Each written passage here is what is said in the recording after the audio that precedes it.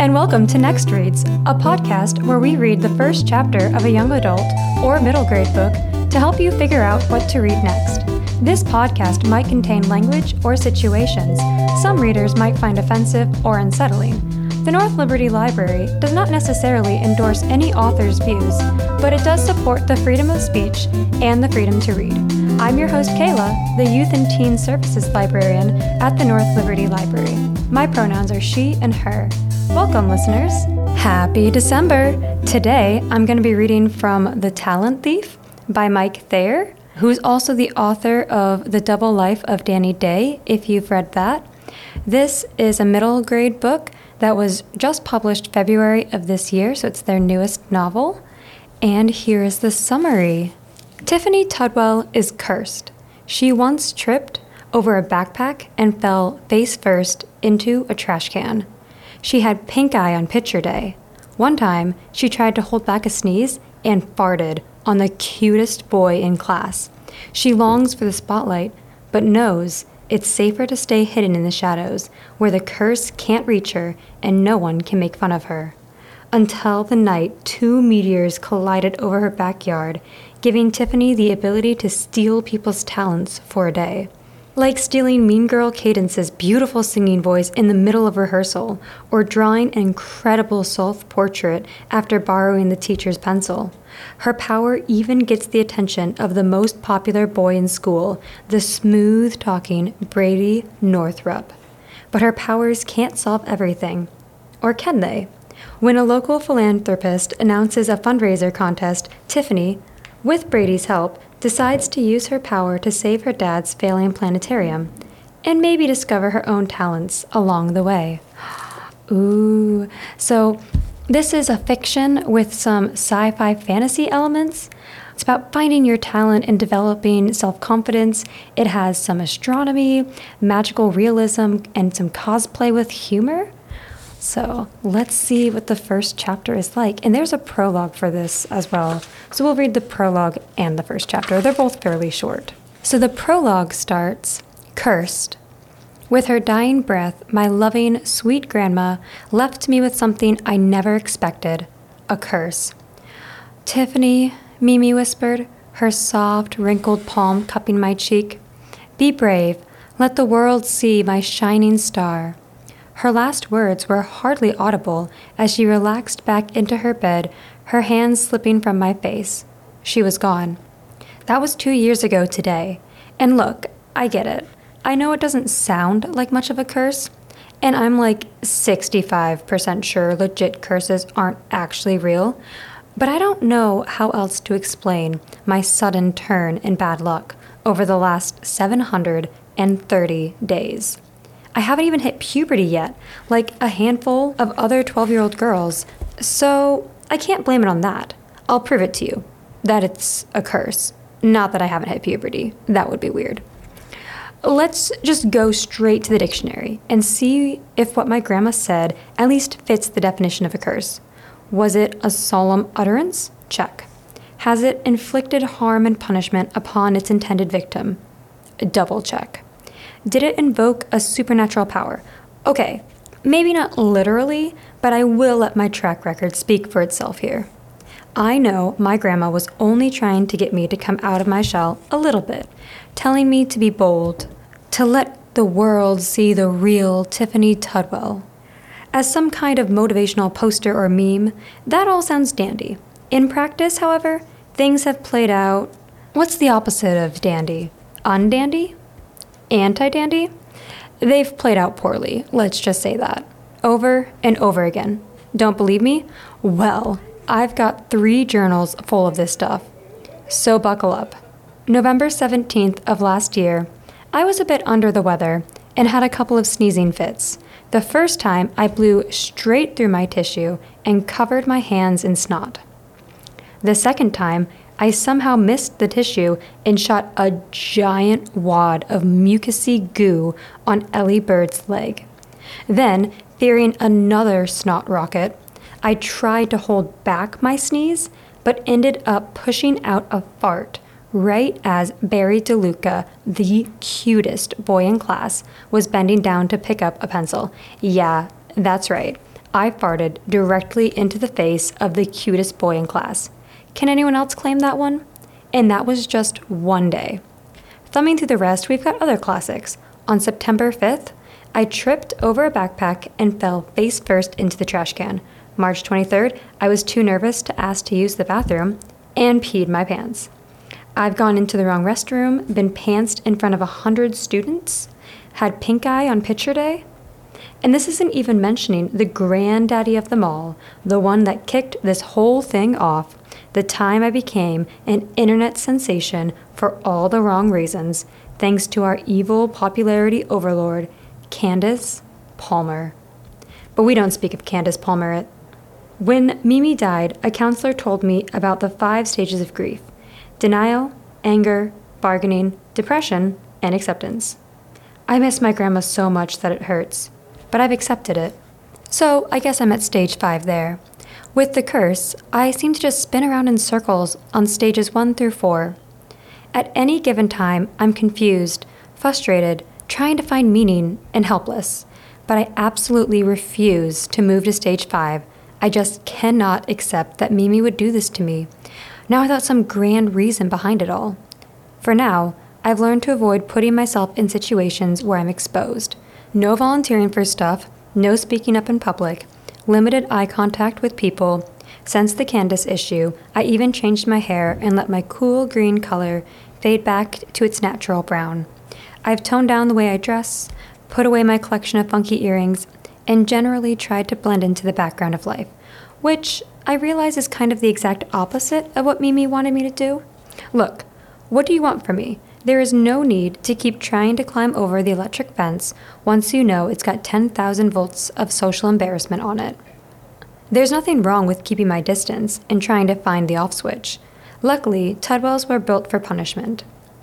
Not the greatest talent in the world, but one that certainly comes in handy when you're cursed. Chapter 1. Curtain Call. I stood alone, tucked away in the shadows, where no eyes would see me, where the curse couldn't harm me. In front of me, a spotlight painted a bright circle in the middle of the stage floor. All it would take was 13 steps. I'd measured it, paced it out a dozen different times when no one else was around. Just 13 steps forward, and I would be bathed in light, ready for the world to see me. A rhythmic thumping drummed from the auditorium speakers as the music started. I swallowed back a rising nervousness, but my feet didn't move. No matter how much I wanted to know what that light would feel like, how much it would warm my soul, my curse fed on the light. And so I don't perform in spotlights. I pointed the spotlights. Actually, that's not exactly true. I didn't even do that. Still, too much exposure. I was a curtain jockey, pulling curtains open and closed from the cover of darkness. I was tech crew, good for avoiding curses, bad for trying to break them. Those 13 steps towards center stage might as well have been 13 million. I watched as Candace Palmer, wireless mic in hand, strode forward and paused, the bright light casting silvery glints in her shiny black hair. Her high-rise jeans, chunky sneakers, and crop-top hoodie were the epitome of Wyoming middle school fashion. Her outfit would be different during the actual performance of Peter Pan, of course.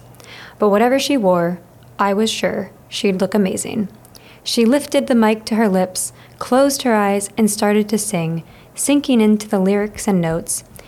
Even with how much I despised her, I couldn't stop the chills from prickling every square inch of my skin. If her voice had come out of the business end of Dumbledore's Elder Wand, it couldn't have cast a more powerful spell over people. Last year, Kenny Browser's dad had wept during one of her performances, like full-on streaming tears. My attempts at singing, with or without the curse, sounded like a stray cat getting slowly backed over by a pickup truck.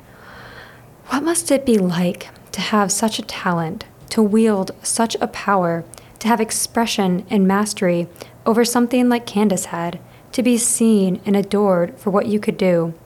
I absently rubbed one of my earlobes, pressing my fingers on a piercing hole. I used to get compliments on my earrings, toilet bowls, Captain America shields, dangling snakes. I tried not to think about it.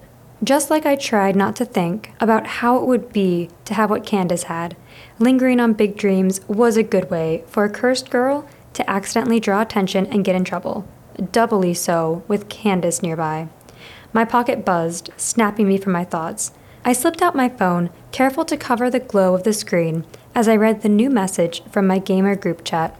I rolled my eyes. We had an online raid tonight in Warcraft of Empires, a popular online role-playing game.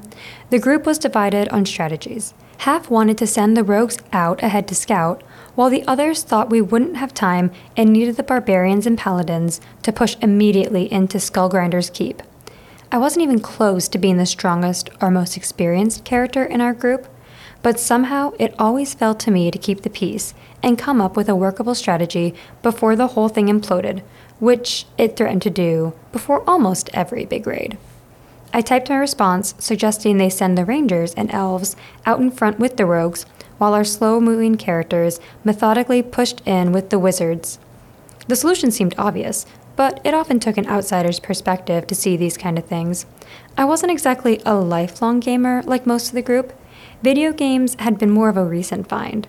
A way to operate from the digital shadows, the curse, for whatever reason, seemed not to have made the jump online. Must have been an old analog curse. Made sense coming from my grandma. Old school curse for an old school lady. I watched the chat and stared at the 3 jumping dots that indicated someone was already typing a response.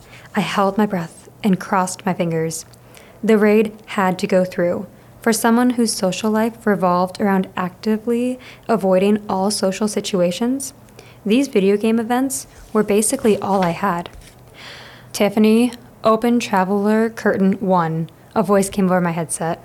What? I said, looking up from my phone. Traveler 1, Tiffany, open it now. It was Marco, the tech crew team lead. From his tone, I could tell he said it more than twice. I fumbled my phone back into my pocket and snatched a nearby rope, pulling it down as fast as I could, like some pirate working the sails during a hurricane. Pulleys squeaked as Marco barked into the headset. Tiffany! I'm going as fast as I can, I hissed back, not wanting to raise my voice and draw too much attention. I kept my head down and pulled harder, faster. You're pulling the front curtain. I looked up to see a confused Candace trapped between the now closed main curtain. Oh no, I gasped, grabbing an adjacent rope and yanking down even faster than before to reopen the main curtain. I dashed to another rope and tugged open a second set of curtains, revealing a group of 3 backup dancers at the rear of the stage. I took deep breaths, as much from the stress as from the exertion, and placed my rope-burned palms on my knees. Yeah, I think we already missed our mark, one of the dancers sneered while the others laughed. While her pixie-cut strawberry blonde hair and freckles made her look nothing like Candace, she was every bit as beautiful and intimidating. The music stopped abruptly, and my pounding heart seemed to hold for its next beat. Even concealed in the backstage darkness, I felt like all the spotlights in the world were blazing down on me. Please don't let Candace know it's me. Please don't let Candace know it's me. I chanted the words in my brain like some incantation to ward off the curse. From the top, Mrs. Willard intoned, sitting alone down in the auditorium seats. She clapped her hands 3 times. Her large turquoise bracelets clattered like dice in a cup. Her black-rimmed glasses, shock of white hair, and hippie-style outfits made her an icon as the drama teacher at Peak View Middle School. She'd made a name for herself by implanting her own random musical numbers into every one of her plays, and this version of Peter Pan was no exception. We haven't the time to waste, my dears. The play is in 2 weeks, and this musical number will be the crowning jewel. We do not practice until we get this right. We practice until we cannot get it wrong. Candace furrowed her perfect eyebrows and made a show of glancing around backstage. Well, I think we might be in trouble then, because apparently there's a lot of ways for someone to get the curtains wrong. I gulped and took a step backward, retreating deeper into the darkness. I could feel the curse searching for me like Sauron's eyes, trying to find Sam and Frodo on their way to Mount Doom. I tensed, bracing for someone to yell my name to identify the culprit. But nothing happened. Candace had sent someone, not Tiffany. My armor of darkness had done its job against the curse. After running through Candace's special Lost Boys number a few more times, Mrs. Willard finally stood. "That's a wrap, my beauties. Same time tomorrow." I whipped out my phone like some cowboy unslinging his revolver on a quick draw. 146 unread messages. That meant the team was either arguing or excitedly strategizing. I held my breath and scanned the conversation, a smile creeping across my face. They'd liked my strategy and had been busy working through tactics. The raid was still on. "Let's go," I said, pumping my fist. "Tiffany?" I jumped as Marco yapped into my earpiece. "I need to get a commitment from you to do better on the curtains." I said nothing. It was one thing to get chewed out by the teacher, but Marco was just another student on a power trip. "Tiffany," he repeated. "What's that, Quinn?" I said to no one as I held down my talk button and pretended not to hear Marco. "Oh, sure thing. No, the math test is tomorrow, not Friday. Okay, I'm just going to put my mic back and then I gotta run. Peace." "Tiffany? Tiffany." I could hear Marco even without my earpiece. I retreated into the curtains and waited. 30 seconds later, I saw Marco come onto the stage from the direction of the radio equipment storage cabinet, spinning around in circles with his hands on his hips like he was trying to find a bike that had just been stolen. I smiled as he quickly gave up and stormed off. That was one thing about bumbling into countless embarrassments over the last 2 years. I'd leveled up a bit.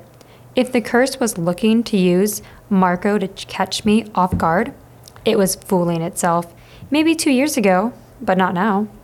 I waited until the auditorium had cleared out before slipping from the curtains. I glanced around to make sure I was alone and tentatively walked forward to where Candace's spotlight had been. With eyes closed tight, I imagined being someone else. Someone who didn't have to slink around in the shadows. Someone who could sing or dance or play the guitar in front of a crowd of adoring students. Maybe even the old me, but leveled up a bit. Green hair back, new set of trippy earrings. I could almost feel the, "Oh my gosh, please tell me you saw that boy working the spotlights." I jumped at the voice and skittered to the shadows like a scared mouse. I reached up and felt my headset. I'd forgotten I was still wearing it. Someone must have left their mic on when they turned theirs back in, and it was picking up a nearby conversation. Against my better judgment, I reached down to the receiver clipped on my belt and turned up the volume. "You mean, did I smell him?" It was Candace's voice, laughing. "I thought someone had brought in spicy Taco Bell from a hot car." "At least he could do his job," someone said. "What about whoever was doing the curtains?" Like, does she even go to school here, or does she just live under the stage? She totally lives under the stage. Oh my gosh, she's like our very own Phantom of the Opera. The group erupted into laughter. Except the Phantom was good for something, right? Yeah, and he covered his face with a mask. It was Candace again. We're center stage doing a legit 3-minute song and dance routine, and she, can't even get the curtains right. More laughing. "Candace, you know who that was, right?" My eyes went wide. No. "It's the poem girl. It's totally Ugly Cry Girl." "No way," Candace said. "I thought she transferred away or something years ago."